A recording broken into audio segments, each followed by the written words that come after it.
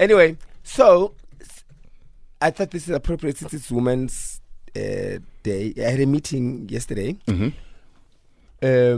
with a corporate whatever, and then they came to our offices. Yes. And then it was just a team of 3 people, and then there was a lady who is not the boss, but she's got one of the highest positions. Decision maker. Yes. Yeah. So when I walked in, I saw this beautiful child sitting on the floor with headphones, playing, watching cartoons, and then he's eating Oreos quietly in the corner.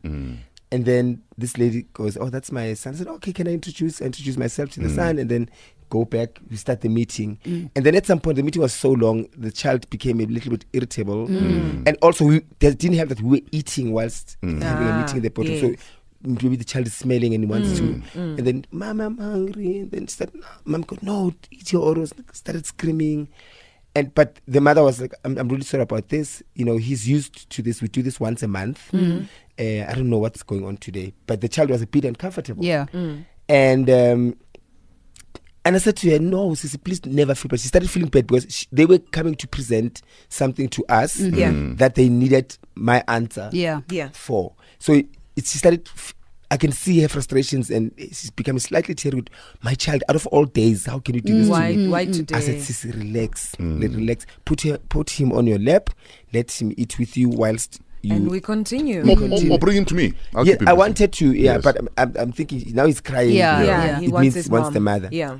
Then it helped, and then we said, put back his headphones, put back the headphones, and the child carried on eating, and the child started going to me. Oh, happy. Yeah.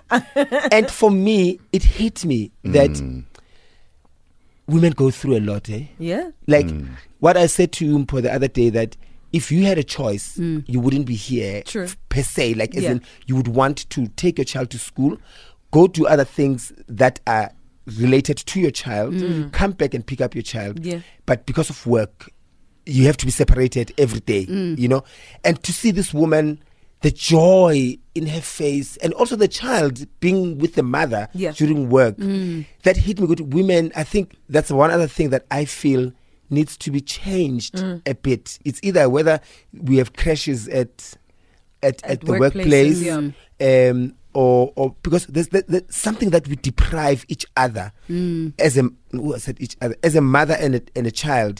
There's something that can be done to make the bond even tighter and longer. And when I saw that woman, I said, I wish some workplaces can allow women to bring, especially their toddlers. I think that's why big up to the companies that understand that if you have a crash at work, you're actually fixing so many issues. True. And you're allowing someone to actually focus on work because they know that the child is down the road. They're safe, and you care. And I can tell you after, because most of us will take that 3-month maternity leave, that first few months after, when you have to go back to work, it's hard. the worst.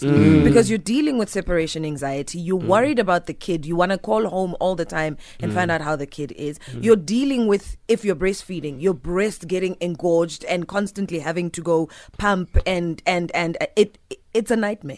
It's a nightmare. Yeah, so Shem to women who multitask. Yeah, you are my shiro.